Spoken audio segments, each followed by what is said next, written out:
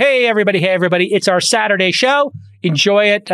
We have an amazing conversation with Mark Gurman, who has the inside skinny on Apple's new goggles, their headset. And we talk about all the competition that the Apple Vision or Apple Reality is going to have. He thinks those are the two possible names for this first set of smart VR, XR goggles. And we make some predictions about how big tech and the AR competition will shake out over the next decade. Yep. And how soon phones are going to go away. And then Rachel is back with an OK Boomer segment where she chats with Campbell Barron, who is just out of high school. He's been making a podcast for 2 years. He's had guests including Chris Sacca, Jerry Tan from Initialize, Stacey Brown Philpott from TaskRabbit. I'm going to say again, 18. So many guests, lots of whom you would actually recognize from this show. So you don't want to miss that. Let's get straight to, though, first up, our chat with Mark Gurman. This Week in Startups is brought to you by Odoo is a fully customizable and fully integrated suite of business apps that lets you build and scale your stack as you build and scale your business. Your first app is free forever. And right now, Odoo is offering $1,000 off your first implementation pack at odoo.com/twist. That's odoo.com/twist. 8 Sleep, the first bed engineered to improve your sleep through dynamic cooling and heating, detailed sleep tracking, and more. Try the pod for free for 100 days at 8sleep.com/twist.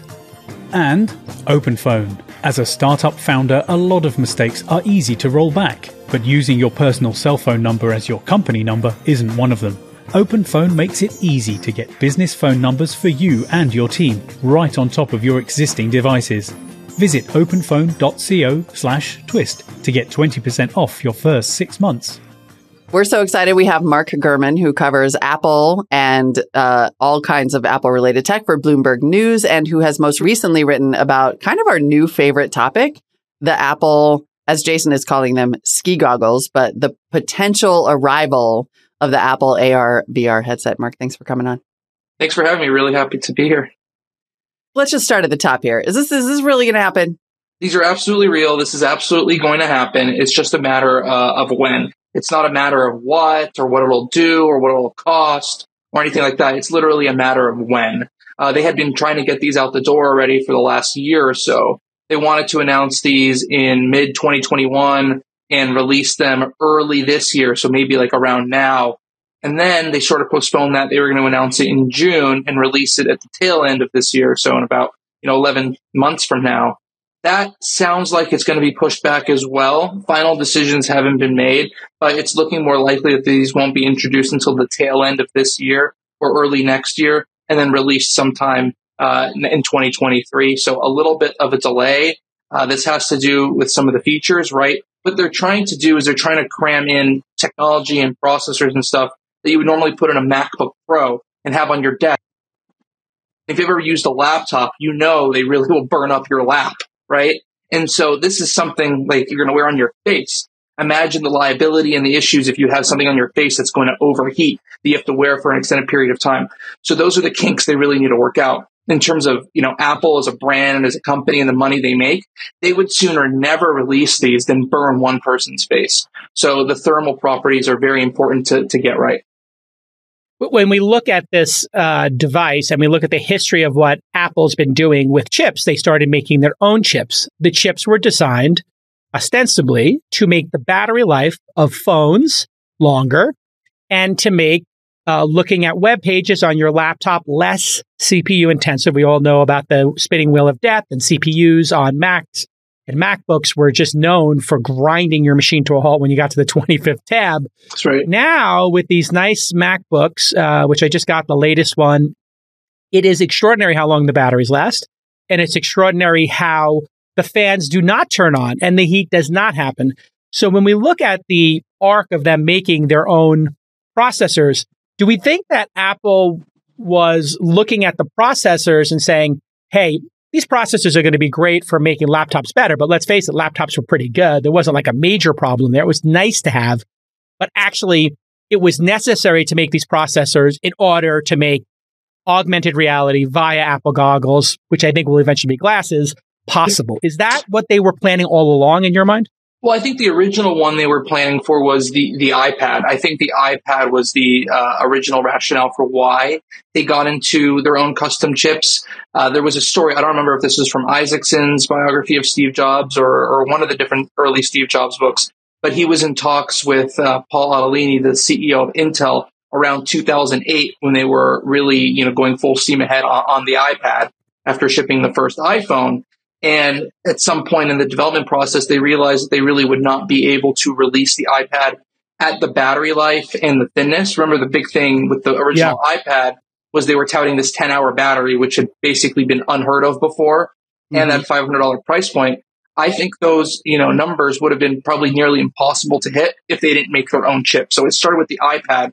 And then if you look at the Apple Watch and if you look at the goggles, right, the glasses, I think they're going to call it Apple Vision, by the way, or Apple Reality for the first one. Those would probably be impossible to really develop without their custom tech in there. Obviously, Qualcomm and a few other providers, they're trying their hand at XR, AR, VR specific chips. But obviously, I think Apple is well ahead of most of the chip players at this point, at least for now. Interesting. So just to back up there, your money is on Apple Vision or Apple Reality. God, Apple Reality is a little on the nose, don't you think? Yeah. Reality distortion field. Exactly. Anybody is like, Apple, you will see the world the way we would like you to see the world. Exactly. I'm doing my Jedi move for those of us who are just listening. Talk to us a little bit about so I have this thesis that it's good to know it's not going to come out until it doesn't burn your face. That seems pretty valuable. But is any of this delay also related to sort of figuring out how it doesn't cannibalize the iPhone ecosystem? I have this theory that Apple at this point doesn't do anything unless it helps sell iPhones. And I wonder where you see this fitting into that. Well, I certainly think for the first, several generations, it will help sell iPhones. There will be an element to it, sort of like the Apple Watch, where you need to have an iPhone or need to be in the Apple ecosystem for everything to pair. The first several generations of this device certainly won't replace the phone. Personally, I think the iPhone is here to stay for at least a decade, even if we do get to a point where the Apple Watch is even bigger screen, has 5G capabilities, and all these different functions. And even when we get to a point in 5 to 10 years where AR glasses are super present and super powerful, I still think there's going to be a large segment of people who are going to want a phone in their pocket or a phone in their bag or purse and whatnot to have that larger display, the extra processing power that wouldn't be possible on a wearable. Just like laptops and desktops haven't gone away, I don't think phones are going to are going to go away. I think that maybe this next iteration of devices might be more cannibalizing to the desktop or the laptop, and the phone would replace those elements, or maybe replace the tablet in some sense. But I don't see the phone going away anytime soon. I think, in addition to your point, Molly, in terms of what they're trying to figure out, I think they're trying to figure out use cases, right? I mean, there's a few interesting things they're playing with. One is, I would imagine maybe if we were doing this podcast 2 years from now, maybe we were doing it all in virtual reality through the Apple headset, maybe through, Zuckerberg's metaverse and such. So I think they're trying to figure out capabilities. They're trying to figure out, 3D content. They have a whole content team in Los Angeles and elsewhere trying to work on this in virtual reality content, right? So there's a lot to figure out, getting AAA game developers on board at some point, right? And obviously we know Apple's secrecy, so they're needing to walk a very fine line of having content available, having features available, but not sort of spilling the beans officially early by having their partners really, disclose what's being developed there. Yeah, and for me, it seems very likely if you look at the success of FaceTime and iMessage, they may not be comfortable with running a social network at scale and all the chaos that would bring to the Apple ecosystem. But small groups of people, it could be quite delightful. I think about, my iMessage groups. I think about my FaceTime groups, right? And then you think about photo groups. They're all kind of melding into private social networks. Imagine you're in your iMessage and, I don't know if you've had this experience where somebody butt dials that hits the FaceTime key on an everybody's had that happen on an iMessage group. Yeah. And all of a sudden there's 6 people and you're like, right, wow, this kind of does work. Why don't we ever use this feature? It's like, well, It's a little intrusive. But if we all had our goggles on, and again, instead of using Zoom, I see this as the ultimate Zoom killer. You used podcasting as a metaphor. I would use a Zoom. we're on a Zoom. All of a sudden, we're all on the Apple campus like they do when they're walking around the Apple campus on their Apple, pitch day. Imagine we're all just put our headsets on and we're, doing a meeting, around a table. And that makes perfect sense and would be in line with their Facebook iMessage and photo sharing. But do you think that they have any intent of building a metaverse and controlling that in the way that Zuckerberg does? Or do you think they want to leave that to the app developers? I think, Jason, it's going to be exactly what you said. There's going to be specific applications, very private social network, individual things. I think it's no accident that they released the group FaceTime feature a few years ago. Earlier this year, I forgot what year we're in. Last year, with iOS 15, they did have this thing now called SharePlay, where you can watch a movie with someone or listen to music with someone, right? And I think that is a perfect application for virtual reality, being able to watch a movie with another person across the world. So I think it's going to be very individualized. The audio technology on this headset and the clarity of the displays on the headset has freaked people out to the point internally where maybe sometimes they can't tell if they're in the real world or in the virtual world. And for Apple, during development, that was a little bit of a scary thing. They don't want to develop a product that is going to take people out of the real world. That's really against the ethos they've been pushing. That's really against their ultimate vision for these headsets when they move, of course, into AR only, right? So augmenting instead of all-encompassing a few years down the road. So I think, Jason, there's not going to be some sort of metaverse competitor to Zuckerberg's vision. I think Apple's against that. I think it's going to be pretty specific where you can do all the things you already do in the Apple ecosystem, but in a augmented and virtual reality type of form. Okay, if you listen to This Week in Startups often, you've heard me talk about Odoo's incredibly powerful suite of business apps a lot. Well, they're going to give you your first app free forever and $1,000 off your first implementation pack at odoo.com/twist. That's odoo.com/twist. And here is why Odoo is so great for startups. Their suite of business apps helps you run your entire company on one platform. I kid you not. And they'll streamline your workflows by bringing all your information together. This eliminates annoying, repetitive tasks like entering data across multiple platforms, which we all have to do and we all hate. Plus, if you only need 2 or 3 apps to optimize your workflow, that's all you're going to pay for. Odoo won't charge you for apps you don't use. And Odoo offers over 30 main apps today with over 16,000 apps from their open source community. Their apps include bookkeeping, sales, CRM, website builders, and more. You're going to love it. Again, here's your call to action. Your first app is free forever, and Odoo is offering $1,000 credit on your first implementation pack. So go to odoo.com/twist for $1,000 off. That's odoo.com/twist. I want to pick up on this question of ecosystems because I do feel like that's sort of fundamentally going to be the question as these devices start to come out. Right now we have, effectively 2 phone ecosystems with Android and Apple, and that's pretty much it. But if you start to see like Apple come out with a headset that can't necessarily access the metaverse and the metaverse isn't open, and then maybe like Sony keeps making headsets or HTC or whoever else continues to make these devices that all have a different ecosystem, where does that leave us? Like, where's the open web version of you put on glasses and you access the internet? I strongly believe that Apple AR/VR versus Meta, Facebook in the metaverse, is the next iOS versus Android. iOS versus Android, it's open versus closed. I think you're going to see the same exact thing in virtual reality. Apple will have this more closed off environment that Jason described his vision for it. I think it's going to be very similar to that. Whereas Facebook, Meta is going to be very, open and not privacy centric and very metaverse and, very, next level, have literally a different virtual world you're in. Whereas Apple is going to be something that more so augments your day, right?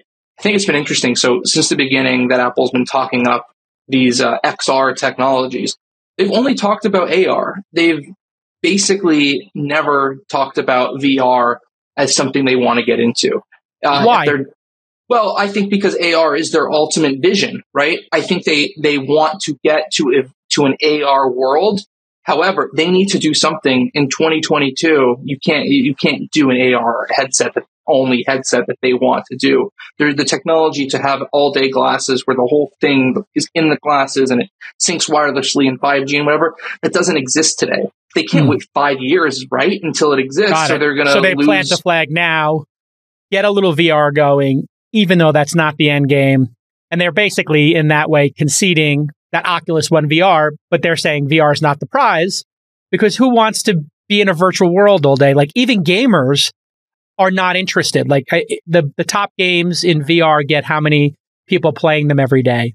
500,000, 150,000? It certainly hasn't taken off like the phone. I think VR is important. And the important thing to note about this headset is that there is going to be an AR element. So it is going to have a bunch of cameras externally and have an AR pass-through mode. So you will sort of get a sense of what they want to do with AR. Explain to the audience who don't understand VR, AR, pass-through. Sure. So virtual reality is like an Oculus Quest, or if you ever used like a VR racing rig or whatnot. I was actually at the Lucid store at Century City in LA, and they have sort of this VR racing, or it looks like a VR racing rig, but you can put the VR headset and sort of customize a car. So that's all encompassing if you ever used one of those.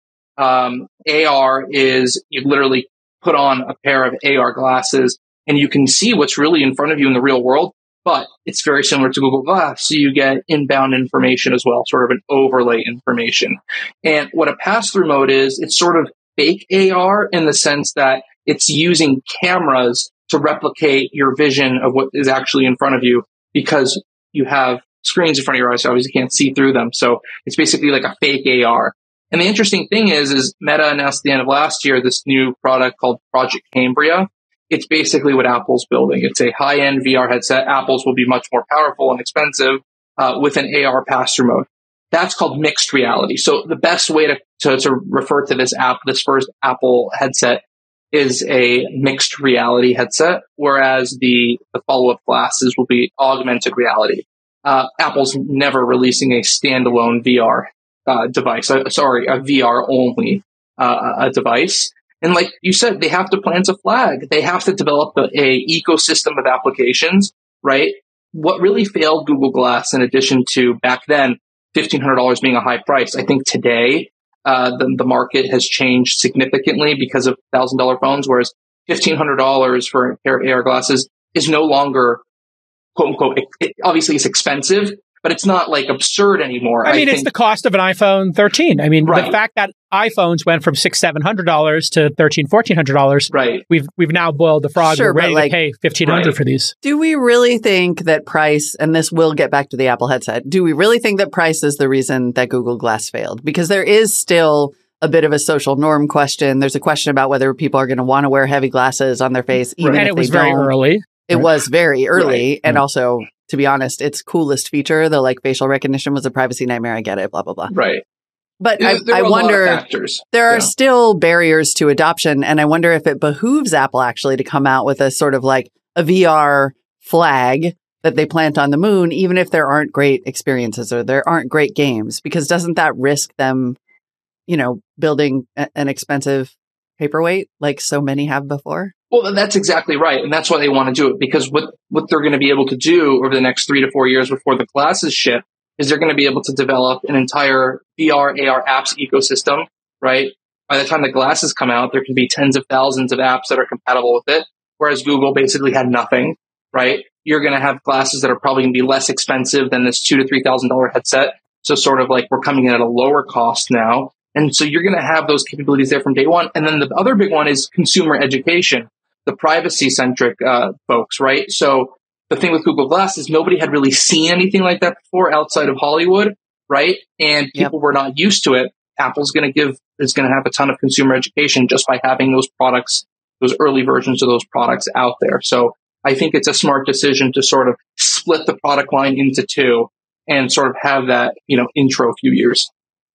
My favorite with Google Glass was, I don't know if you remember, there was this woman who was a bit of a provocateur blogger who decided she would go to bars in the Mission in San Francisco with this on and walk up to people and talk to them. And basically, I think she got punched or beat up or something. I mean, not that violence is ever condoned, but literally people were really upset, get out. And then they put up a sign please don't wear Google Glass in here. Yeah. But these things are are going to look like ski goggles. They're going to be for your desktop.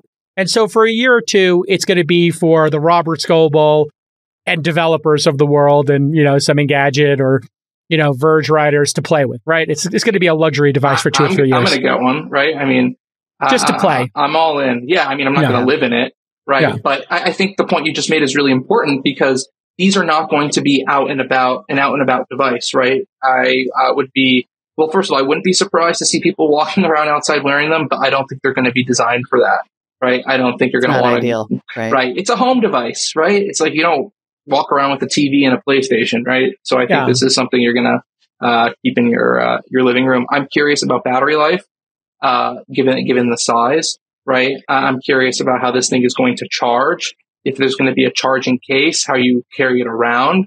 It's going to have straps similar to like Apple Watch rubber band material. So if those are going to be interchangeable, I'm curious about all that. I'm curious if there's going to be a privacy light on the front. To the points of both of you about the privacy aspects of this device. So it's going to be really interesting to see how the rollout is done. It should be a blinking red light. I remember that when Zuckerberg knocked off, Spectacles were Snapchat's version. He recently knocked those off with Ray-Ban, and they have like a little light there, I think. But it's not clear. To be clear, these things need a flashing red light. When recording, flashing red light on should be the standard, I think. Because it is, but I mean, the Google ones are so big that like people walking in with them are going to look ridiculous. Like, Yeah. I don't think there's going to be any question what's going on when you walk in with Google. When you walk in with Apple Reality. With Apple Reality. The Apple ones are, the Google ones are ridiculous too. Good sleep is the ultimate game changer. We all know that. According to 8 Sleep, over 30% of Americans struggle with their sleep, and temperature is one of the main reasons. Don't I know it?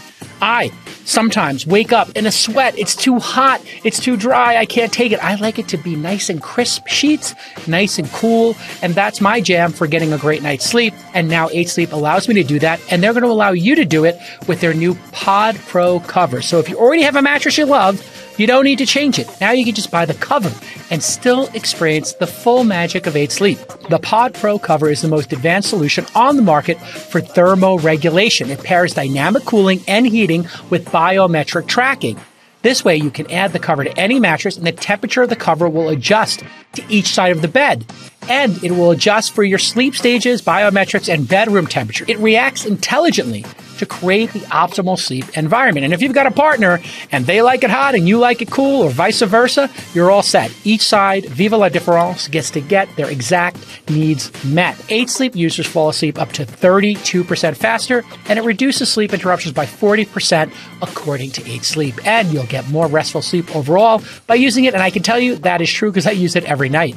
Now you can add the Pod Pro cover to any mattress. Go to 8sleep.com/twist to check out the Pod Pro cover and save $150 off at checkout.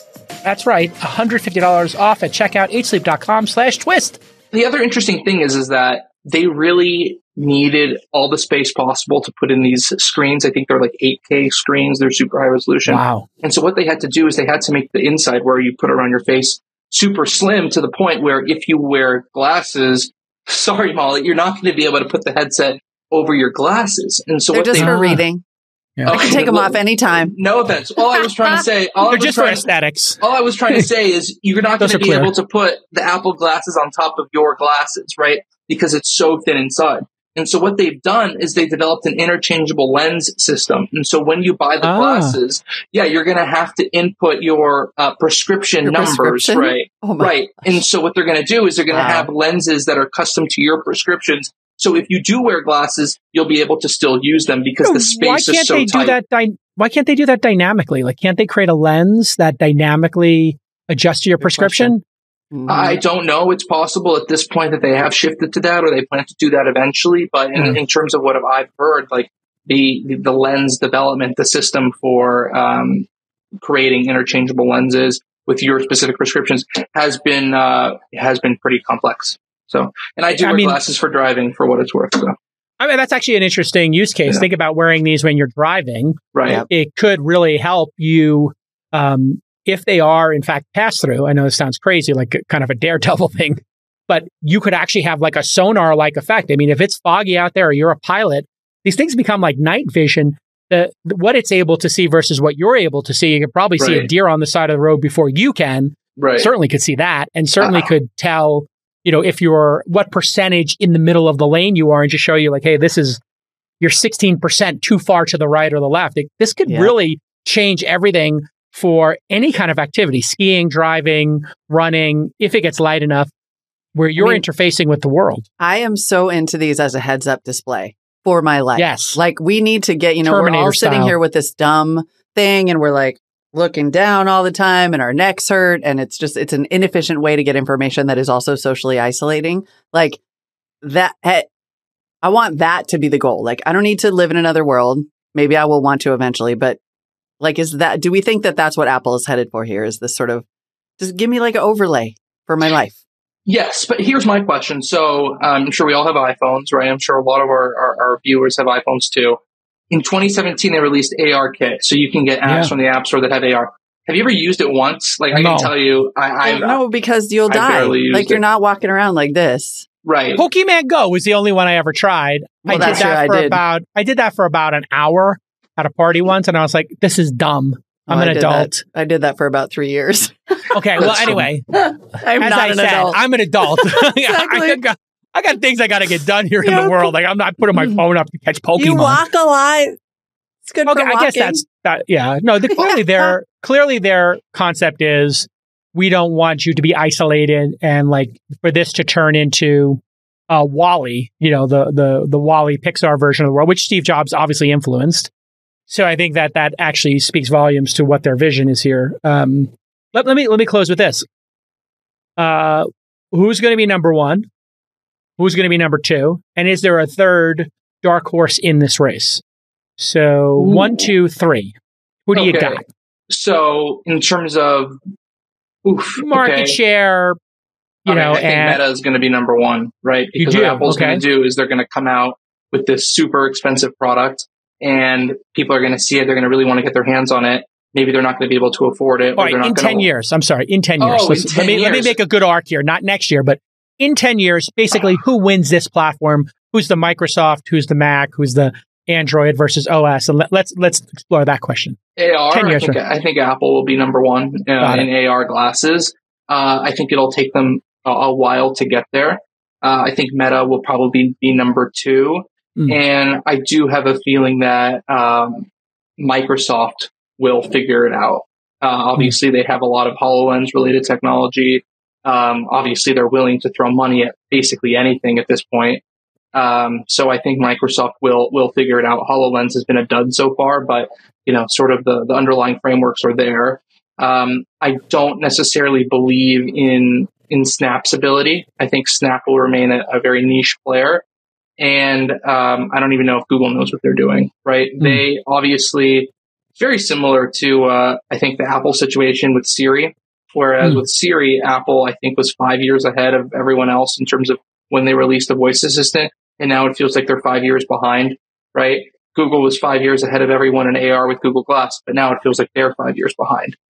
So maybe they'll catch up at that at some point. I know they have, great people working on it, but it's to be seen. But I think I would close by saying I really do believe Apple versus Meta is the next Apple versus Google. Or who do you got, Molly, in this ranking? Molly, what do you think? 10 years from now, we're sitting here based on your knowledge. I mean, honestly, 10 years from now, I would not count out Microsoft. I really wouldn't. I think the HoloLens, I mean, for one thing, it's got a lot of military contracts. So it's just, I mean, it's being actively used in military applications right now. And so I think that is something that has, that just grows its capabilities, right? Like they get to test it in real world and it can trickle out to the consumer. And I'm not sure. I mean, to me, it'll come down to what the ecosystems look like. If there's a metaverse app for Apple's glasses, right? Maybe you start to see that work out. But I would maybe flip it a little bit and say Meta and then Microsoft. Ooh. I think it's going to be Apple all the way.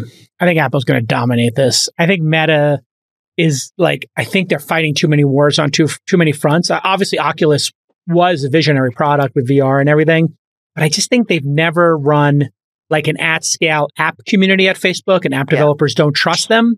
I think it's not in their DNA. And I have a sneaky suspicion that Google's got something stealthy ready to go at some point with Android that, they will join this race. But I have no evidence of that. But I just think this is too I gotta say, big. I'm fully with Mark on that one. Google just is at a loss when it comes to hardware at this point. It's Pixel's a great product.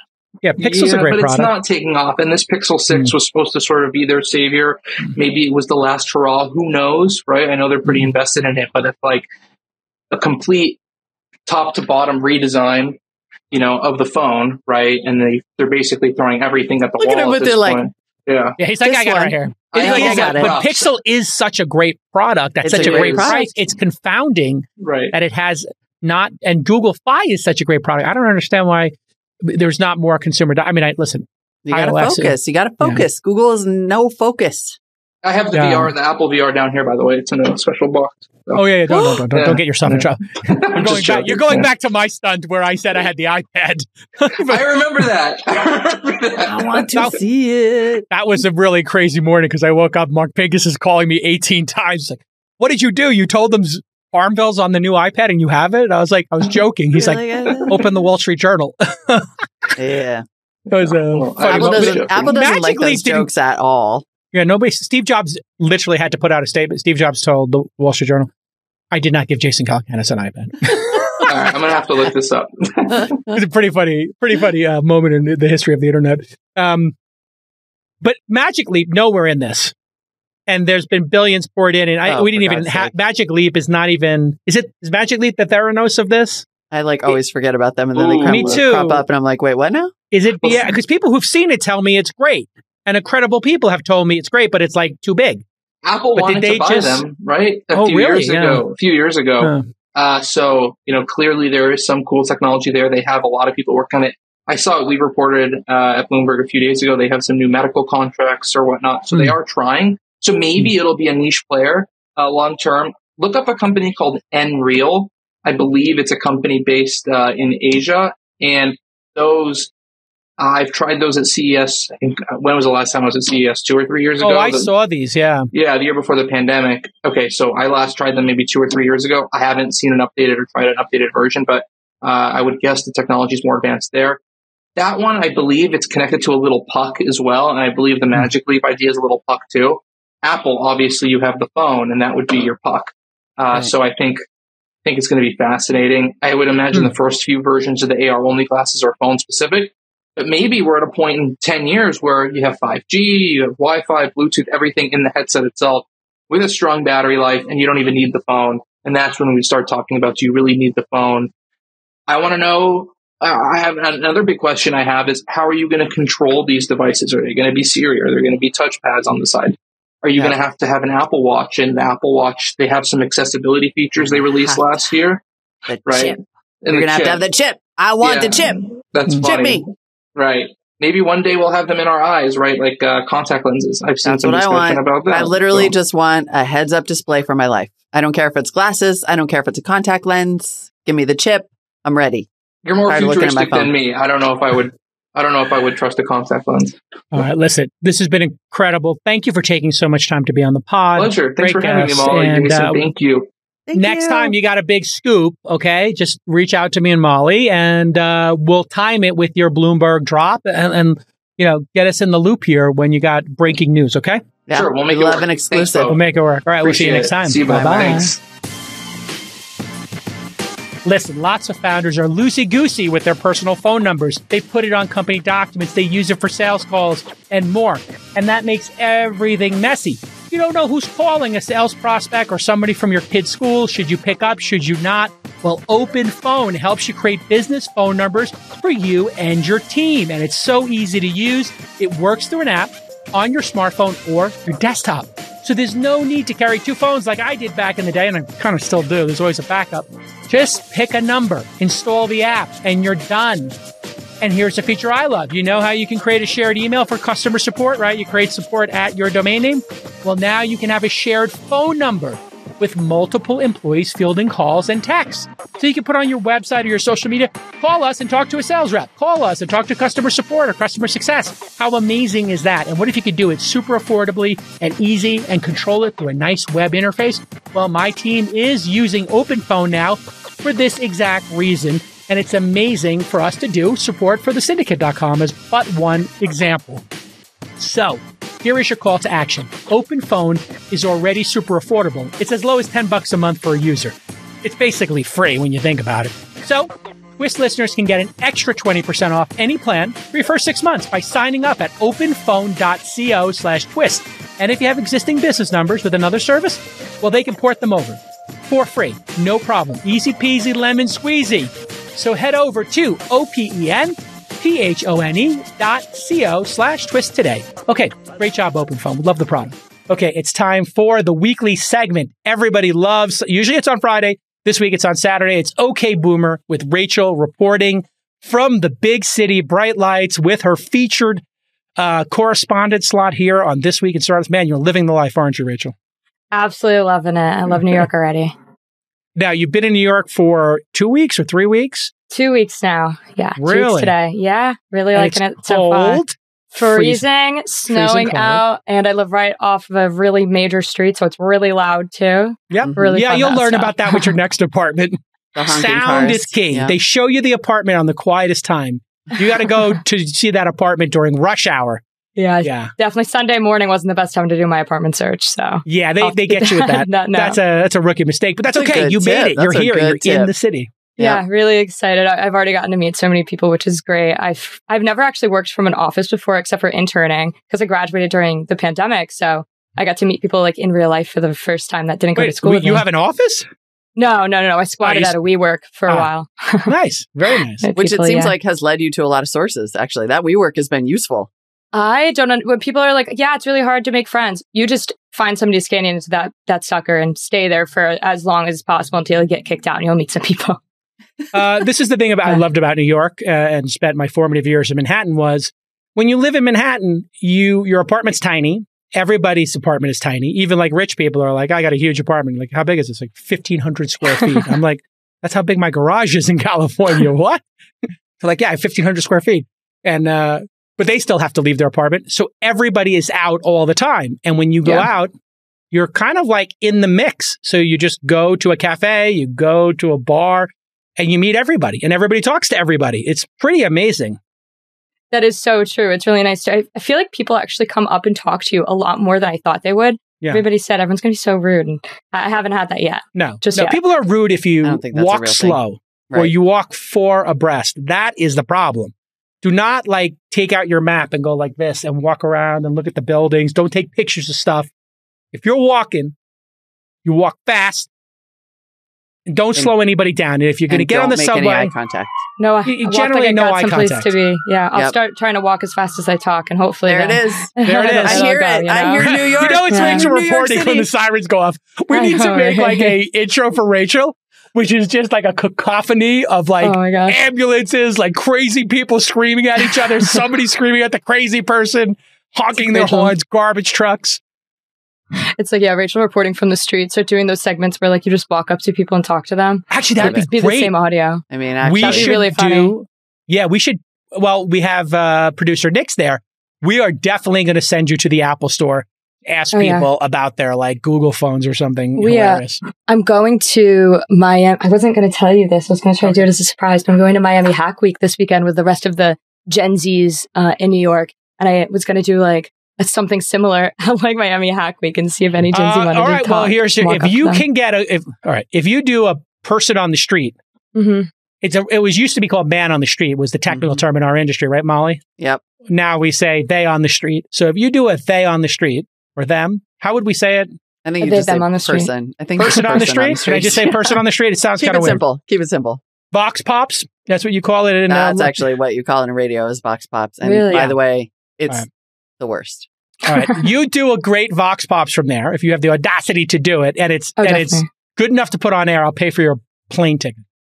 Okay, look out. I'm about to be walking up to every single person. Done and done. my Spirit airline ticket. Whatever, Look it's out. $300 or $400. I mean, if you want me to pay for it, there's got to be some content out of this. We got to get Also, segment. hurry up I and think you're- upgrade that flight. Yeah, I would say From I Spirit think your Spirit Airline's a lot cheaper than that, but Well, I'll tell you it's that if you want. I didn't say I was sending my plane. So anyway, Okay. I don't have a You plane. could I upgrade don't to have- like a Lime scooter and have a Hopefully, better I can bring experience something than that's not Spirit. like you have to pay for like your carry-on on Spirit Airlines. So you can bring like a backpack and that's it. Or like a canvas tote bag. So the amount I can fit now in my backpack, I feel like that's a sport. for me, it totally is. My wife is like, Oh, yeah. "What are you? I thought you were going for 4 days." I'm like, "Yeah." And she's like, "You just have a backpack?" I'm like, "Well, I have the backpack and I have this other bag, and like I have everything dialed in."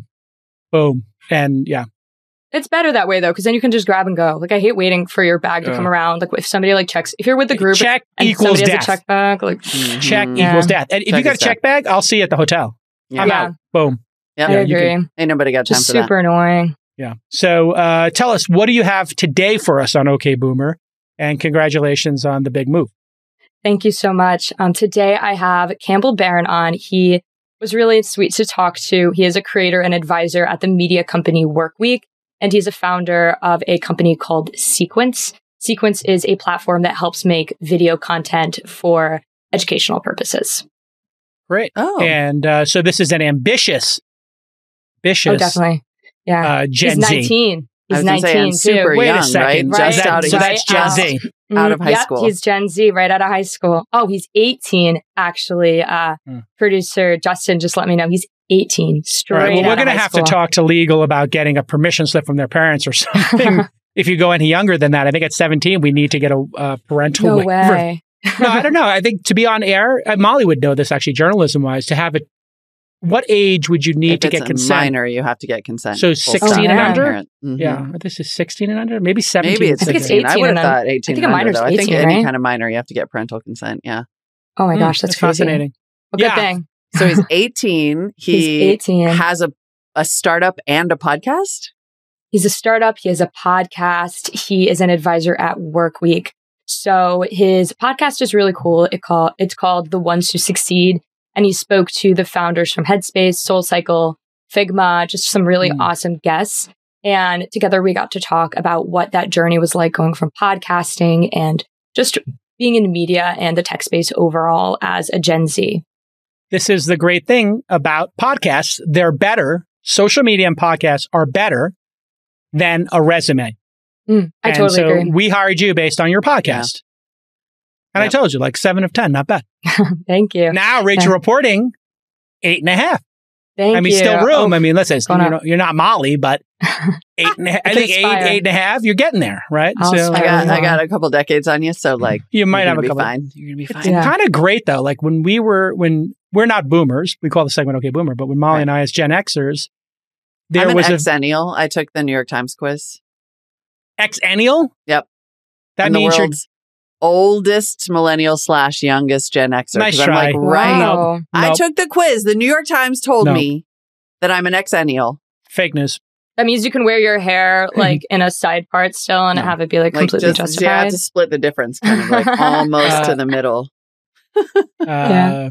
I'm calling fake news Hey, on we're that pretty on much that Gen New X. York Times. You are Gen X from your musical taste to everything. Gen X 100. There is no Except that millennial I in there. was lucky enough to basically grow up on the internet. I really think the only reason I got that on that quiz was not Yeah. related to, I mean, I was born like kind of right in the middle of those two, but like I'm way closer to Gen X and certainly use attitude dial-up? and tastes. Did you use But I dial-up? used dial-up. But I had like Okay, internet Gen in X. high school. Like it was a whole, it's just because I got a job on the internet. That's all. That's Yeah. all. I have a Anyway. question for you guys then that I actually spoke to Campbell about where I was like, how did you get this interested in tech? And he was like, oh, I've just always been around like different devices since I was little. Like he was like an iPad kid is like what the joke I made. Do you guys think that you would have do you think that being an iPad kid actually has some upsides to it? 100%. For sure. Okay. Yeah. Without I mean- honestly, without a doubt. Yeah. I was an Atari 2600 kid. And so, and even before that, in the 70s, my dad had a bar and he had one of the first stand-up video games. He had Pong. And so when I was 6 years old, 1977, he had Pong. And then he got us an Atari 2600, which was the first home game console made by Sears. Atari had Sears making it. And so the fact that I was playing with video games at 6 or 7 years old, and then I got a PC and I started playing with computers when I was 9, 10, 11, and started coding when I was 12, 13, and using modems when I was 12 or 13. So I was on dial-up. When you have that experience young, you get that confidence, just like making a podcast. If you're making TikToks when you're that young, like a podcast is like arguably easier than a TikTok. Like Mhm. It's like turn on a microphone and talk to somebody. You just need a guest and a great microphone. And That's I think- actually so true. And it's, I mean, it makes perfect sense that, being an iPad kid, especially like in today, and honestly, we should probably start, okay, Boomer, amazing. And we should probably have a segment just about the creator economy. Like it is such a massive shift. And there was a woman I talked to years ago who does child psychology. And she was talking about the fact that kids, born basically into the iPad generation, like recognize themselves a lot sooner than it used to be. Like crazy. about 18 months is when that's how long it takes a baby to sort of be like, oh, I'm the thing in the mirror or whatever. But because babies now see so many photos of themselves and they see so much media reflected back at them, they're starting to have self-recognition sooner. And they have a lower mental barrier when it comes to fame. Like if you grow up now, you're not thinking that becoming The Rock is unattainable because you're looking at Charli D'Amelio and you're like, that's just like a good dancer with a family, Yeah.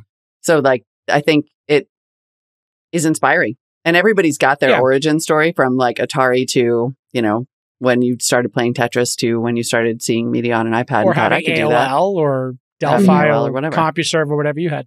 Yeah. And then there's the dark side to it, which is you can get consumed by it. And, as we saw with the Instagram and Facebook leaks, like, you could be looking at those pictures and saying, I should be thinner, or I should be more pretty, or, is that person using a face filter or not? And 100%. why is my face not perfect? And it's like, is there such a thing as a perfect face? Yeah. Like, and who cares Goes if you back do to- have one, Literally goes back to what Molly said. Like you start recognizing yourself at such a young age, but like there's definitely downfalls to that. And just looking, I feel like, I don't know if that would necessarily be like the greatest intro to the world. I'm dealing with my 12-year-old because I get recognized. Mhm. And so at some point she realized like my people know my dad more than they know the other dads. Mhm. And she's like, are you famous? Like when she was like 8 or 9 years old. And I said, if you start a company, I'm famous, but not for anybody else, only for founders. And, people stop and ask for a photo and, she thinks it's cool. She's like, it's so cool. You're so cool to your fans. And, it's like an interesting discussion. Now she wants to have a YouTube channel. And I said, yeah, you can totally have a YouTube channel. We'll make a YouTube channel when you're ready. Aww. So I have I've demystified it for her, and I let her watch me do the podcast, and I let her watch the podcast, and she makes fun of me. So, oh, look at me. I have a podcast. Look at me. I'm famous. She likes to mock me now. That's funny. It's pretty funny. Well, let me know if she wants to be on a segment of Okay Boomer or not. Yeah, no. I know. I will tell you, my son, who's almost 15, was not impressed at all that I had a national radio show, but he did think it was cool that I had a podcast. Really? Yeah. I'm like, I don't think you're very good at orders of magnitude, Actually, my I have a child, in good- terms of audience. Like, Yeah. No, But he okay. hasn't done the math yet, but he doesn't know. Yeah, no. I have a good title for this new creator economy segment, which I think we should totally do. We should totally. I agree. Creating Be or fun. waiting. Oh, I like Creating that. I or like waiting. that. Because it really is like when you talk to young people, they're like, there was this like group, I think really millennials had this little bit of a hang up, or a lot of them did, which is like, pay me and I'll make something. And why am I not getting paid? And then Gen Z is just like, I'm just going to make it. Mhm. I'm not waiting for you to give me permission. And that's what I encourage everybody is just create. Don't wait. Do not wait for somebody to give you permission. I look back on my career. The reason I was so successful is not because I was the smartest kid in the class. Far from it. I started a zine when I was 23, Cyber Surfer, and then I started the magazine Silicon Valley Reporter when I was 24, 25, 95, I guess, 96. And so those became very big businesses very quickly, and I became very famous for it. And they said over and over again, like, how did you do it? And I was like, I got PageMaker. I took pictures with my camera. I put them into a layout, and then I printed a photocopy. Mhm. And people were just shocked. And I was shocked that like, but there's a photocopy machine every 4 blocks in Manhattan. Why didn't you do it? Is what I would say to people. And then people were really angry at me at that time who were journalists. I was kind of hated and mocked because they were like, I work at Condé Nast. Like I work at Wired. I work at Mondo 3000. I work at this publication. You're just a hack. And then obviously I lapped all of them and I hired a lot of them. And that, honestly, that exact cycle is now what we're seeing with this creator generation, where, you know, you've got these you still have gatekeeper media. And ironically, like some of the blogs became gatekeeper media. And, you know, they don't totally understand. I mean, I had this conversation with a friend at CNET the other day where I was like, your primary competition is TikTok and YouTube. You know, like you've been lapped by, who's that, Marcus, that tech reviewer, Marques Brownlee. But 100, so there is this sort of disdain, like, oh, well, they're not doing their, you know, research and they don't have like lab metrics for testing these gadgets. And then it's like, dude, it does not matter. Well, and he's building the lab now, right? Like I saw he's building the lab. Yeah. He's like literally building a lab. I saw he's like taking pictures of his space. Creator establishment, right? There's a whole universe coming up behind him that people are still snobby about. And it's like, no. Marques Brownlee, MKBHD. Thank you. I'm not good at details. See, this is the problem when you do it as a hack and a nobody and you come out of nowhere. You name your channel something crazy because you're like, well, it doesn't matter. I'm just going to name it whatever. And it's like, what does MKBHD mean? It's like, oh, it's an HD? Really? And then you've got some old ex-ennial on a podcast trying to remember the name. And it's just... Or it's like, it's This Week in Startups. And it's like, it's a 7-day-a-week podcast about tech, media, finance, and everything. It's like, technically, that is the whole week. Technically, guilty as charged. Yeah. I feel like for the whole creator economy, though, there used to be like a barrier to entry. And now there's not a barrier to entry per se, but it's like analysis paralysis and like actually... the fear of trying to create perfect content again, because like these kids have been raised on an iPad. So like Jason said, like, oh, like, is that person edited? And so that's what you want your content to look at. Like, we don't necessarily have to go out and buy certain things. You can record off of a smartphone if you want. And the producers were just talking about how to have a smartphone nowadays, it's like pretty cheap. Like you can find a cheap one. It's just actually getting over the perfectionist aspect of it all, which I feel like is becoming more and more apparent. When we had the zine, people would come to me and say, look, there's a grammatical error here. There's a spelling error here. Like, why don't you edit it? And like, don't you have a copywriter? I was like, no, we don't do that. I was like, that's how you know this is actually authentic and a zine. Yeah. Is it's got spelling errors. It's got, you know, mistakes. Like, this is not meant to be perfect.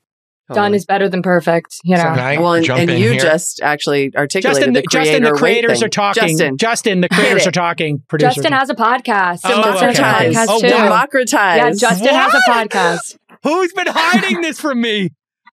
Throwing Producer Justin on here on the live. Podcast going on. We need more voices in this cacophony.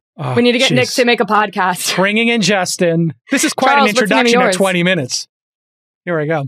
I just wanted to share... for you guys to comment on, I want to show you Marques Brownlee's, just a quick clip from his 100th video, just to give a sense of just getting started. Far he's come. Yeah, do it. Here we go. Marques. Right now I have approximately 70-ish subscribers. I'm just looking at, I have, wait now. If I go to my page, youtube.com/Marques Brownlee, just click on the link over there. I have 74 subscribers. So I was thinking I would do some sort of subscriber milestone giveaway, whether it's 200 or 150, whatever seems realistic, I will do a giveaway. That's awesome. That is so cute. I think he was in Engadget Reader. Like he was in the comments on Engadget at that time. He's the baby. I mean, but that's like, that is, you literally have articulated creator weight, right? Like he didn't. And then he just grew into it and now he's bigger than life. Yeah. How freaking savvy he was too. Like he's like, I don't care what the milestone is, 100 subscribers, great. I'm going to do a giveaway. Like he was just, I mean, the mechanics. Own the numbers. Who cares? Own the numbers. Yeah, just own your little niche in the world. Incredible. Wait, what is Justin's podcast going to be like a fireable offense? He's not doing something crazy and offensive. No. It's not like Red Scare or something. No, just kidding. No, it's not like that at all. Please, He'll talk about it if he wants to talk about it, but I'm not going to out him anymore. Now I got to go like Google search and find this podcast. What is this podcast about, Justin? Get on camera. Producer Justin. This is the problem. I can't keep control of my own staff. Everybody's got side projects. You got to clear your side projects with HR. I saw Jason. Jason was creeping on my side project last night. I know. I got this tweet. It's like Molly's doing a podcast. I was like, oh, like, what the hell? I assumed it was This Week in Startups. I thought you were doing it. And I clicked on it, like talking about crochet. I was like, I'm out of here. I was like, what am I paying Molly for? She's doing a crochet podcast with Tom Merritt. I literally got in there. I heard Like No, 90 Jason's seconds, I was like, what I'm the out. hell? I'm out. Yeah, you I don't was have to like, worry. I'm out. You don't have to worry about that one, my friend. Yeah, I was like, I'm not worried. Wait, what's the name of that podcast you're doing with Tom It's a Merritt? Well, I Thing. love Tom Merritt. I'm a subscriber Tom to Merritt his. is the best. We've been doing this. He's a I've been sweetheart. doing an It's a Thing in some form since 2010. I started a Twitter account. Oh, it's called It's a Thing. And so we did the podcast for a few years and then crapped out. And then now it's like the most teeny little artisanal patron thing. It's like a meme thing, like you talk, or like creative projects in the world It's or just something. trend spotting. It's Trend literally spotting. like Cool. things that are a thing. Crochet's big right now. Crochet is big right now. Exactly. Yeah. I'm crocheting a balaclava right now. I'll have to show you guys when I'm done. Dude, crochet Kinda killing it. balaclavas. That's I'm what they were killing doing. it. They were doing baklava. They were, That was- No, they they were weren't. crocheting Yes. baklava. I'm like, how do you Not do that? baklava. Those It's are all filled a with little honey? sweet treat. No, balaclavas. Rachel, that was Balaclavas. literally Yeah. the thing that we had identified as a thing Oh, last I'm night. killing it. Crochet Yeah. Wait, what is a balaclavas. balaclava? Am I pronouncing- Balaclava is like a little, It's a hood. like a little hood. Yeah, It's like a face mask. detachable hood, basically, like You a use it detachable for- hood. You use it for Okay. skiing and or Oh, robbing yes. banks. You know, this just came up. I bought a Mhm. couple of these because I'm skiing. Yeah. And I saw they were called Balaclavas. balaclava. balaclavas, whatever. And yeah, okay. So people are crocheting those. All right, Justin. Yes. What are you crocheting, Justin? Tell us about your 1970s tribute podcast. Is it about the 70s? No, I don't have that many episodes. It's called The Toolkit, and I started it before I started working here. Still got to clear your projects, people. I need to know what's going on. Okay, what is a toolkit? It's a toolkit. It was in my I put it in my whatever IP assignment at the start when I was applying. Please, So please, if anything you do, I own. So just be careful if it's not in the IP assignment. I know I haven't published since I worked here. Your Definitely overlord. busier. It was just Darth an Vader. interview show. I wanted Who to. are you interviewing? You should just This is the acquire worst pitch for a podcast ever, Justin. all No, of This so is these. basically- I've been there- doing it. I interview people. So basically, I realized I wanted to talk to a bunch of people who were successful from my college, mostly. Got it. And I would meet with them and we'd have coffee and it'd be like really interesting. And then I started getting questions from people who were younger than me. And they'd be like, Justin, like, how do I become an investment banker? And I was like, I don't really know. I just interned for one, but can I record an interview with somebody who's actually a managing director or a vice president and then share that? So, the only Career episode I've podcast. released this year I talked with the guy who Thanks for the actually invite. led the round on Yeti. They're a private equity firm that bought a controlling stake in Yeti, the cooler company. And No, thanks for the invite. I would love to be on. Yeah. we'll get you on. I would invite- I've I been know I'm on the focused on B this list. I week in can- startups I mean, you could exclusively. Say, That one. It sounds Um, like you should probably acquire Justin's podcast. I'm just saying. I Like- just, it's like you know what I'm calling this now? This is resume podcasting. It is resume podcasting. I've got a new term. If you want to be famous or be known or get a job, just start a goddamn podcast, do 10 episodes, and then whoever you want to work for, have them on your podcast. And they'll be like, because Landon over at Inside does In His 20s, and now he works for me because I saw his podcast. Rachel had a podcast. I hired her. Justin probably wouldn't have hired you if I heard this podcast, but you know, even still, He might have acquired your yeah. podcast. I mean, Landon is killing it too. We need to plug Landon. Like Landon reached Landon's the out to greatest. me. Like Landon's amazing. I think he just talked to like the mayor of Miami or something absolutely incredible. Like he talks to some people very awesome want people. to. You should have him on. Okay, Okay, Boomer. Yeah. I Here's the should. thing: it's people want to talk. Old people who've made it want to talk to young people and try to help them. So I actually, the lens in which I do podcasts is, can this podcast help me in some way? So like, Mhm. if Tim Ferriss or Joe Rogan ever invited me on their podcast, I'd be like, yeah, they got a big audience. Sure, I'll do that. And I'm friends with Tim. And if it was a match for him, sure. And Joe Rogan, I was going to be on when my book came out. It never happened, but I traded some DMs with him. Somebody had introduced me. And putting that aside, the other set of podcasts I do is when somebody says, I'm just starting my podcast. I would love to have you as my first guest or my 100th guest or something like that, you know? And I'm just like, okay, I'll do it. I'll support somebody who's up and coming. I know it's meaningful for them if I retweet it. So I'll get them on the board because then everybody in between, it's like, am I going to really help you? Like, I got 6 days a week here. Come on, folks. You know, 7 days a week. What was the coolest podcast that you've been on in that sense? Can't remember. Maybe it was, I think I did an early 20-minute VC. Oh, that's cool. And I did some other ones that were early like that. I'm trying to remember. Acquired, I did early. I did the knowledge. I think I was pretty early to the Knowledge Project. You know, like business fine. And those were older people too in some cases. But I do think that's the way to do it, is to just try to support people.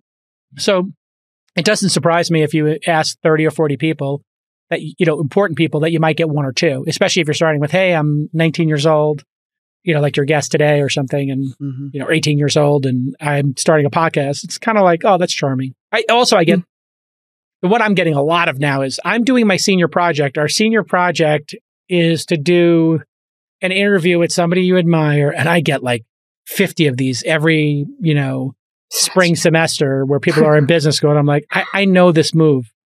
This is a job interview. It's a reverse job interview. Like, you want to feature me? Okay, I got smart. it. It's smart. It's smart. All right, resume interviews. Well, all right. Speaking of Rachel's guest, he had Chris Sacca on when he was 16, and Alex Bloomberg, the founding CEO of Gimlet, when he was 16. Also, so I think it's safe to say he's taking the playbook and killing it.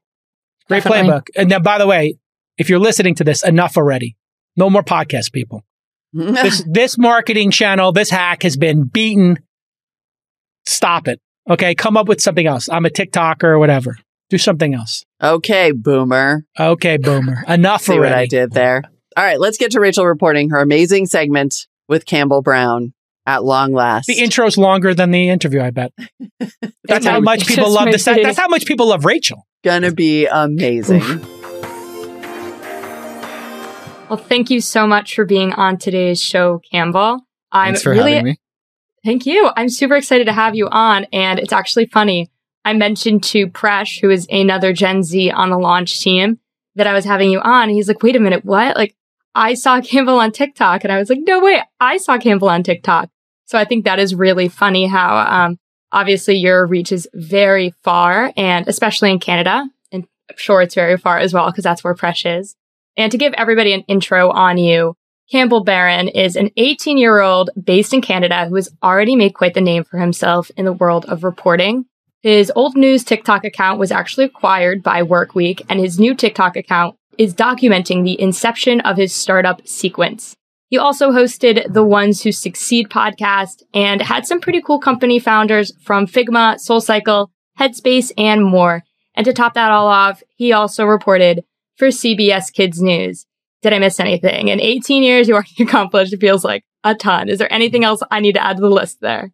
No, I appreciate it. Just one minor correction. It's CBC, which is the Canadian Broadcasting Corporation. And I am a fellow Canadian. So yeah, that was a great intro. I appreciate the kind words.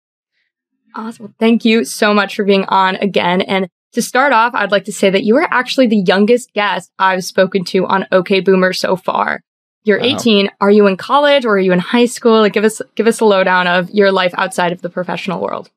Yeah, I'm not in college, nor am I in high school. I finished high school a year early. I went to a alternative school. I switched in downtown Toronto and fast-tracked my way. Just really was never super kind of interested in pursuing more of a formal academic route, and was really always perhaps a little too distracted by my extracurricular activities per se, whether that was content creation or startups, or what actually turned out to be kind of a mix of both. So not in school, not in college. Super timely that you're saying this, because we actually just spoke with Jason on the news segment of today's show. Today's January 13th, on how there are so many people not going to college. And originally people thought in 2020, the lack of attendance into college was due to people maybe having a pandemic gap year. And it turns out only 2% of those people that they thought were having a gap year actually enrolled in college. So I'm sure you're one of many, and doing something alternative after high school, I think, is growingly important. And honestly, I have never said this before, but I told Molly, Molly Wood is the new co-host on This Week in Startup, Campbell. And I was talking to her, and I actually almost didn't go to college because I wanted to see if there was actually a benefit for me going. At the time, I was really interested in things like video production. And when I was 18, I was like, I don't know if I want to spend all that money to go. But I ended up going. So it's really cool to see people taking the alternative paths. And I always wonder, I'm like, well, where would I have been if I didn't go to college? And like I said in the intro, you're just killing it in the reporting space. And Jason always tells the producers about how important it is to be a great reporter. And I really wish I started documenting my work and reporting when I was 18.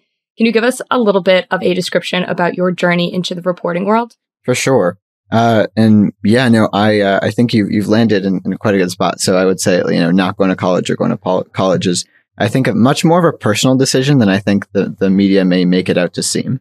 And so, just with that context, my journey to, I would say, kind of reporting, and content creation really stems from my interest in business and technology and startups. I really just kind of gradually got into it. When I was 10, my family got an iPad and I started making videos on iMovie there, just really kind of messing around, kind of learning the fundamental skills, and just got, progressively more and more interested into it, in the craft of creating videos. I think where I really started to find my groove, and where I kind of always struggled before was the what. What are we making videos of? So when I was younger, I wanted to be a filmmaker, but then I realized the only problem was I hated watching movies, which is still something that is true to this day. So that didn't really hold up too well. And so, when I became really interested in the actual subject matter of kind of business and startups and technology, and a podcast in particular, This Week in Startups was one of them, but also the show Startup by Gimlet Media and Alex Bloomberg documenting the inception of his podcasting company. That was really, really inspiring, I would say, and really pointed me in kind of the startup, business reporting direction. And so when I was 15, I was kind of had enough kind of sitting on the outside on the sidelines and really wanted to start speaking with founders I respected and really looked up to. And kind of turn that into a content creation exercise. So I started a podcast called The Ones Who Succeed. I didn't really have too much money at the time, and my parents were very supportive, but thought, or said, this is a great thing for you, but you have to bankroll this. So figure out a way to do that. So I sent a bunch of cold emails and got Skillshare to sponsor the first season, and reached out to many, many founders, got rejected by many, many founders, but also ultimately kind of put together this initial lineup of 12 kind of A-list guests consisting of Michael Dubin from Dollar Shave Club and Elizabeth Cutler from SoulCycle and Chris Sacca, who's been, a guest on Twist many times, and even Alex Bloomberg, who really kind of got me interested in the world of podcasting. And that content creation exercise was so exciting because I was just so into it. I was so into the subject matter. I was so into the creation aspect of it. It kind of came full circle. And then from there, I downloaded TikTok, and originally downloaded it and started taking it seriously as a means to essentially promote the show. I thought that maybe producing little clips to promote the podcast would be a good idea. But what ultimately happened was I kind of ventured out, through a series of videos, along a series of many months of experimenting. I kind of stumbled upon this almost short bite-sized business news format for Gen Z. And, it wasn't clear that there was a market for this type of content because Gen Z VC or Gen Z startups, I wasn't super familiar with kind of that world in kind of the beginning of 2020, pre-pandemic times. Feels like a different world at this point. But quickly over the course of a few months, started to build a decent audience. And people started to reach out, and saying they kind of enjoy my content and enjoy staying up to date with the industry. And I've inspired them to start businesses or podcasts or a little bit of both. And that was extremely exciting and very, very, very, very gratifying because the distribution of the TikTok was just far greater than the distribution of my original podcast, though there's certainly a building block to the actual TikTok account. And in 2020, in the summer, the account got acquired by the Media Startup Workweek, and I'm helping them transition the account, and I'm working on a startup now. So I would say making videos and reporting and becoming interested in the intersection of media and technology, I always thought of those two things as separate. I'm either going to do a media thing or I'm going to do a tech thing. And what I realized quite recently was that you actually have to do both. And it's not a this or that. It's kind of this and that. And that's kind of the practice that I'm taking to my latest company, Sequence. That's so cool. So it sounds like you were an iPad kid with a short attention span who didn't like movies, and now look at you. So all those parents are saying kids can't have iPads. Look, Campbell, you're making a good case right now. I'm very pro technology, for sure. Right, for sure. My parents didn't let me have an iPod Touch or a phone. iPod Touch, I think, was middle school, and phone, a smartphone, I think it was a junior in high school. And I always tell them, if I'm a slow typer, it's because of you guys. So that is really awesome. I would love to know more about how a TikTok account gets acquired. We hear that term all the time in the world of startups, but I've actually never heard of somebody acquiring a TikTok account. Can you run us through that process and maybe even what you do today for them, if you can tell us that? Yeah, it's very interesting. And quite frankly, the context I would say kind of leading up to the acquisition was, when you start a tech company, I assume that it definitely crosses the founder's mind that an acquisition could happen if things go well. But I didn't start the TikTok account for it to get acquired. I didn't even know that was possible. So it was as much of a surprise as it was to me, as opposed to, building a startup where that could be on the roadmap. Nonetheless, the account was growing. We surpassed 100,000 followers. And I was starting to feel like maybe this tech news thing is interesting, but it will be nice to kind of work on something else soon.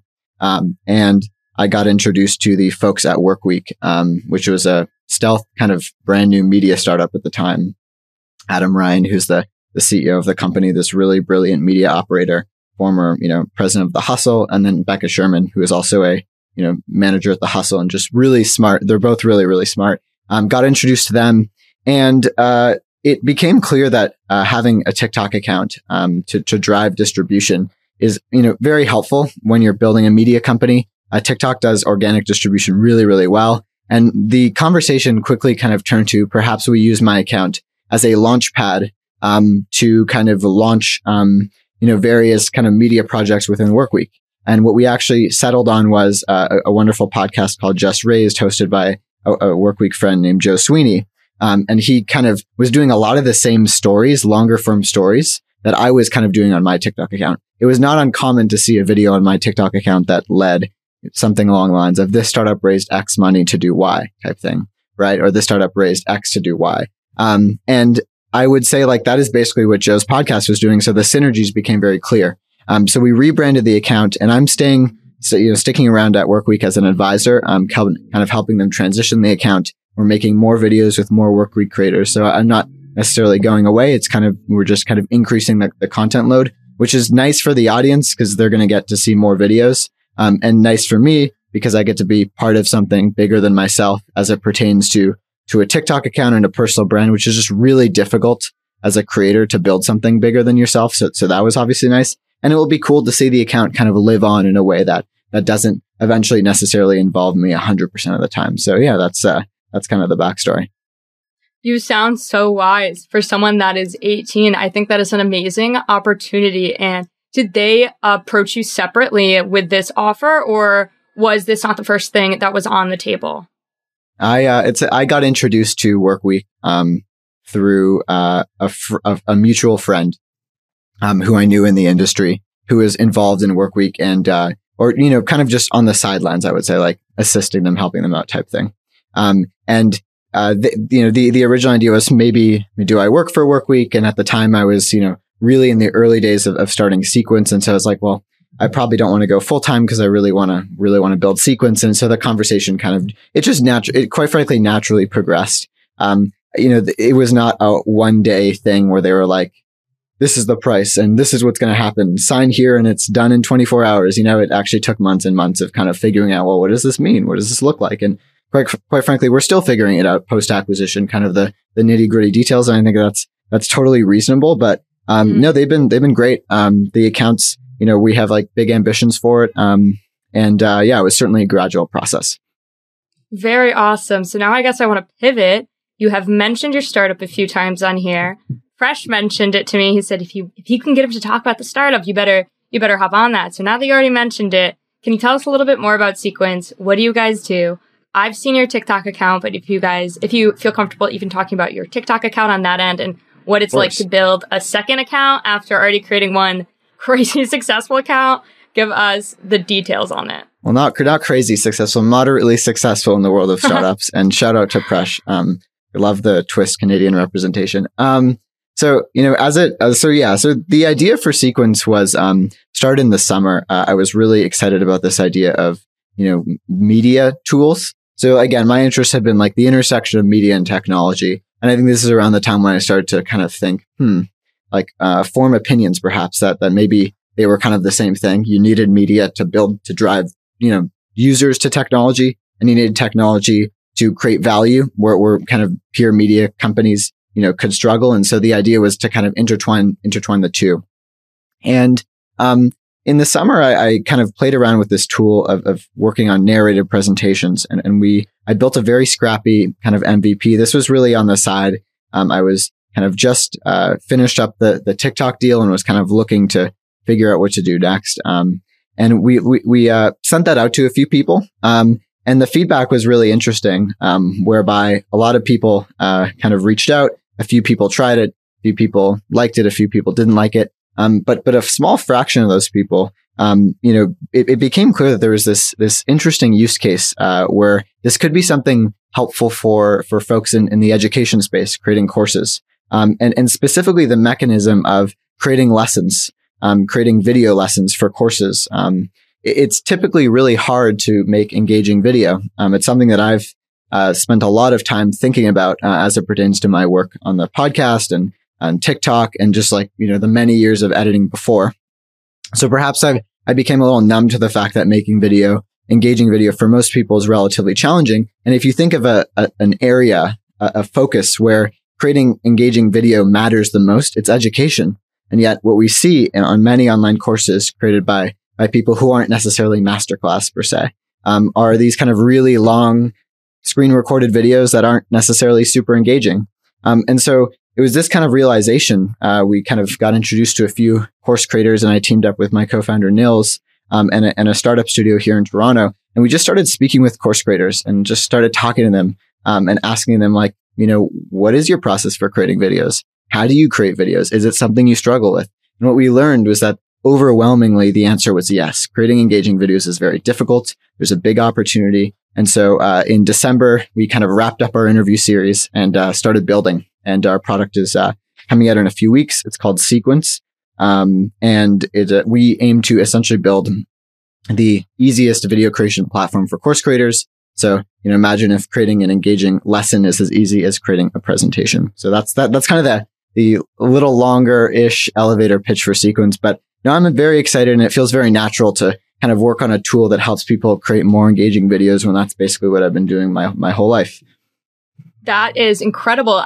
Again, on today's news segment, January 13th, Jason was mentioning how ineffective remote education has been, especially in the school system for people looking for higher education. Mm-hmm. I personally loved online learning. I didn't necessarily do it because of the pandemic. I actually started before the pandemic. Same. I was at Penn State, and then I took a lot of classes at University of Maryland Global Campus, I believe it's called. And they were phenomenal. They were 6 weeks long. And because they were a shorter duration, I felt like I could learn so much more. Mm-hmm. And then a following semester at Penn State, when we went remote, our professors that have never taught a remote class before that taught in the semester setting, I found it so difficult to pay attention because it was no longer in that 6 week, almost like crunched up segment. So that is really awesome. I've definitely had issues with that before. It's another reason why I love Coursera rather than taking a class in college, because I find that learning off of something that is like incredibly engaging is so helpful. And you don't get credit for Coursera classes. Yep. You know what I mean? Yep. So that'd be awesome if teachers, especially ones in the traditional like school community, could start creating content that isn't so dry, for lack of a better term, I guess. And you were building this in public, which must be a little bit scary as a founder. Do you think it's necessary now with how much we are putting on the internet to build in public? Or do you think that it's okay to build something and then once it's completely done and once it's announced, only show the final product on places like TikTok and Twitter and then jump off from there? Is the jumping off point, I guess, way earlier than it has been in the past?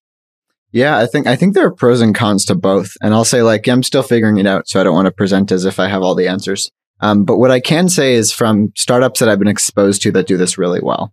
One comes to mind, a company called Levels Health, which is started by I'm very familiar with the team. I've worked with them in the past. They're an A-list team, and they are extremely transparent. They share their own documents. They share investor updates. They share every Friday kind of forum meeting they do at the end of the week on YouTube. And when I got exposed to kind of that style of company building, it, no question, was very foreign, right? It was very, almost a little intimidating. Because the number one fear I used to have when kind of working on projects is someone going to steal my idea, right? And it's probably a fear that's been propelled by the Social Network film, where that's a very prime example of someone really stealing an idea. But what I kind of learned when I got more exposed to Levels and quite a few, MicroAcquire is another one, just other companies that are building in public on Twitter, or via, Notion docs or videos. The idea that if all it takes to kill your company is someone replicating the idea, then, you're probably not doing it right? You're probably not differentiated enough. And so from my perspective, there's certainly a line of what you can share and what you can't. And I'm still figuring out what that line is. And I'm sure, occasionally I may share too much. I'm sure occasionally I may hold back too much. But the idea of building in public, has been, something that I've wanted to do for a while. And when I started this company and, as per the deal, being able to create my own TikTok account that is kind of more of a personal brand, that isn't related to kind of the latest current events as it pertains to startups, and is much more focused on the journey of building. I think the positives far outweigh the negatives. And I've already had tons of course creators and people interested in using our product reach out and sign up for a wait list. I met my co-founder through TikTok. I've, some early hires are through TikTok. I've had people reach out. I've had investors reach out through TikTok. It's just, there's something really wonderful about having a group of people who are interested in what you're doing kind of follow along the journey. And I say this being very interested and fully understanding that there have been people who have been building in public way before it was something that was way before building in public was a thing. Like Alex Bloomberg, when he was building, Gimlet Media and the Startup Podcast, which I refer to a lot, but it had a huge impact on me personally. That was a great example of building in public. Casey Neistat with Beam was kind of the ultimate example of building in public.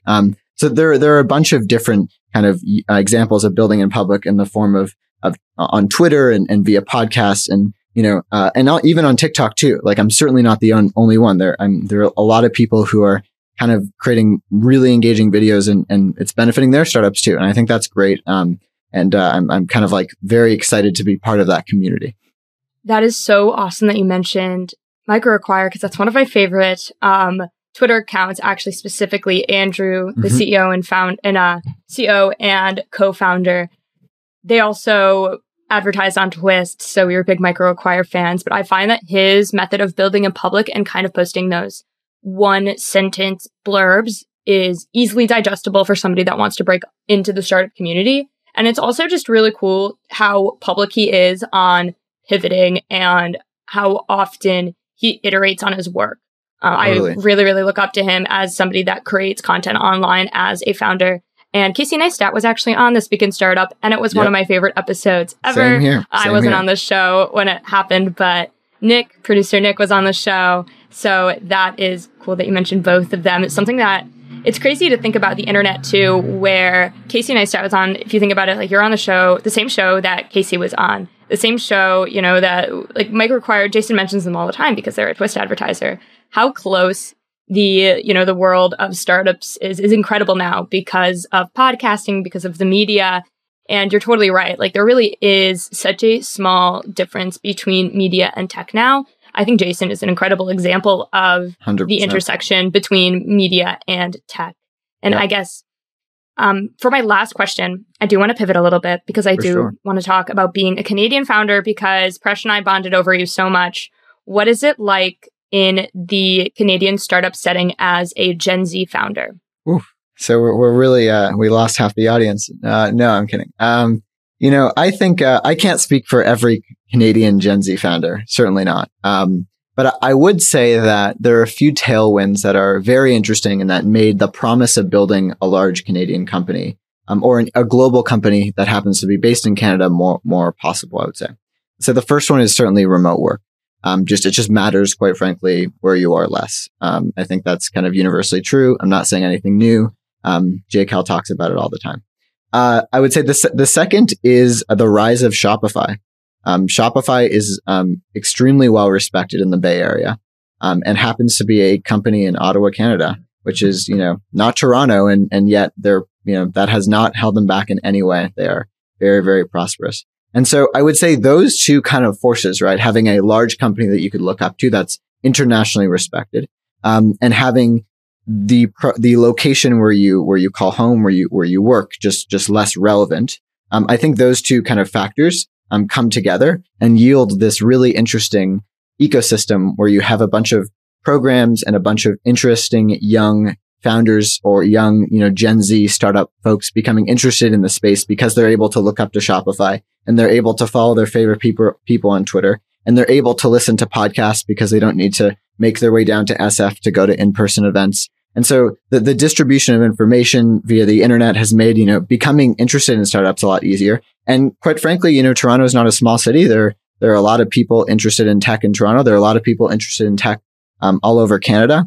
And I think having, I have plenty of friends who are Canadian, who either live in cities in the US or all over Canada who are interested in startups and technology. And I would say I think it just wouldn't be as prominent if it weren't for the rise of remote work and the prominence of Shopify. So that's just my take. But there are 100 different people to talk to about this topic as it pertains to kind of Canadian startups. But I think it's just, it's really inspiring. It's great to see. And again, when I downloaded TikTok in February of 2020, I barely knew anyone in tech that was young, right? Like, I think the youngest person I knew maybe it's like 25. And now that's just not the case. Now there's so many young people in tech who are choosing not to go to college, choosing to take their education into their own hands, get jobs, getting employed by amazing startups. And I think that's really awesome. I look up to kind of the Canadian Gen Z community in startups for sure. Shopify has definitely just made waves in Canada. I spoke to Tech with Tim before I came on to This Week in Startups on my own podcast, who is a YouTuber that does tech tutorials. And I believe he interned at Shopify, and he was like one of the best programmers on the internet on YouTube at the time that was around our age. And then we also had Toby from Shopify on This Week in Startups, episode 1184. And his story is obviously incredible. Highly recommend checking that out. Do you just memorize that number? Or is that written down in front of you? No, that one actually. So when I look up, like, when you type, like, start typing in YouTube and like a video just automatically comes up because it's the one you go to the most. Toby's is the one that goes to the most because, and it's speaking of Canadian founders, I was a fellow at Dynamo Ventures doing a 6-month fellowship in venture capital. And we focused on the supply chain and logistics space. And there were so many founders coming out of Canada for that realm of work because of Shopify and so much of its influence over there. So I just have a lot of respect for him as a founder. And I really just think he was kind of the first to do what he does, especially being from somewhere that isn't necessarily a super sexy city for startups. That was incredibly difficult before remote work. And thank goodness, like, the Twist team really embraces remote work. I'm a huge fan of it. I have been able to meet so many people. I've been able to talk to people like you. I don't have to go into a studio or go all the way up to Canada to speak. So I definitely agree with you. I think Gen Z is benefiting a lot from this change in remote work, especially as we're starting to break into the workforce in general. It came at a very good time for us, and hopefully it continues.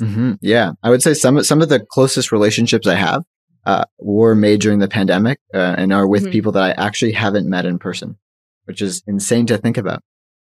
I just met the first OK Boomer guest yesterday, 2 days ago. I met Emily Herrera in person for the first time, and I was like, this is crazy. I've been at This Week in Startups for over 6 months now, and she was the first guest I've ever met in real life. And you're right, internet friendships. It's funny, I was mentioning the other day how, when we were younger, your parents were always like, don't meet people on the internet, especially like don't get in their cars. And now we're taking Ubers to, meet people in real life that we like first started conversing with on Twitter.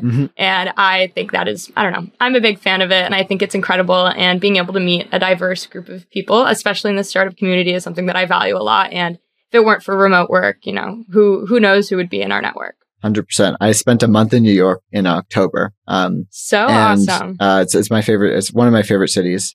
I actually grew up there. I lived there for 6 years when I was younger.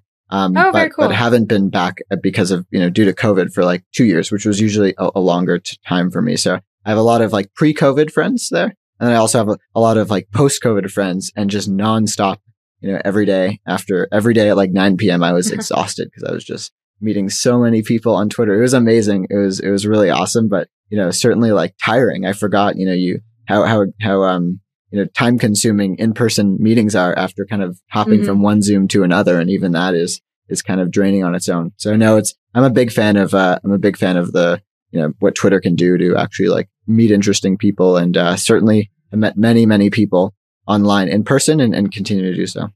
Yeah, there's one thing for Zoom fatigue, but then there's another for like meetings in real life fatigue. I feel like it takes a lot more like energy to do in real life. Like you got to keep like that elevatedness about you when you're doing like the in-person meetings. I like the remote ones first. And it also, I think, gets me a little bit more like warmed up to the person, because I feel like always in-person meetings, it's always a little bit awkward on the first go. But now that everybody is super hip to Zoom calls and things, you were able to jump on here real quick. And it wasn't super awkward when we first started talking. We didn't need to talk for 5 minutes before we got into the details. Like I feel like we would have had to do if we met in person. Totally. Very much agree. Well, thank you so much for being on the show. This was really, really cool talking to you. I'm super excited to see where your startup goes. And I hope you keep showing up on my For You page. Thank you very much. And I appreciate the invite. Big fan of the show, and keep it up. Awesome. Thanks, Campbell.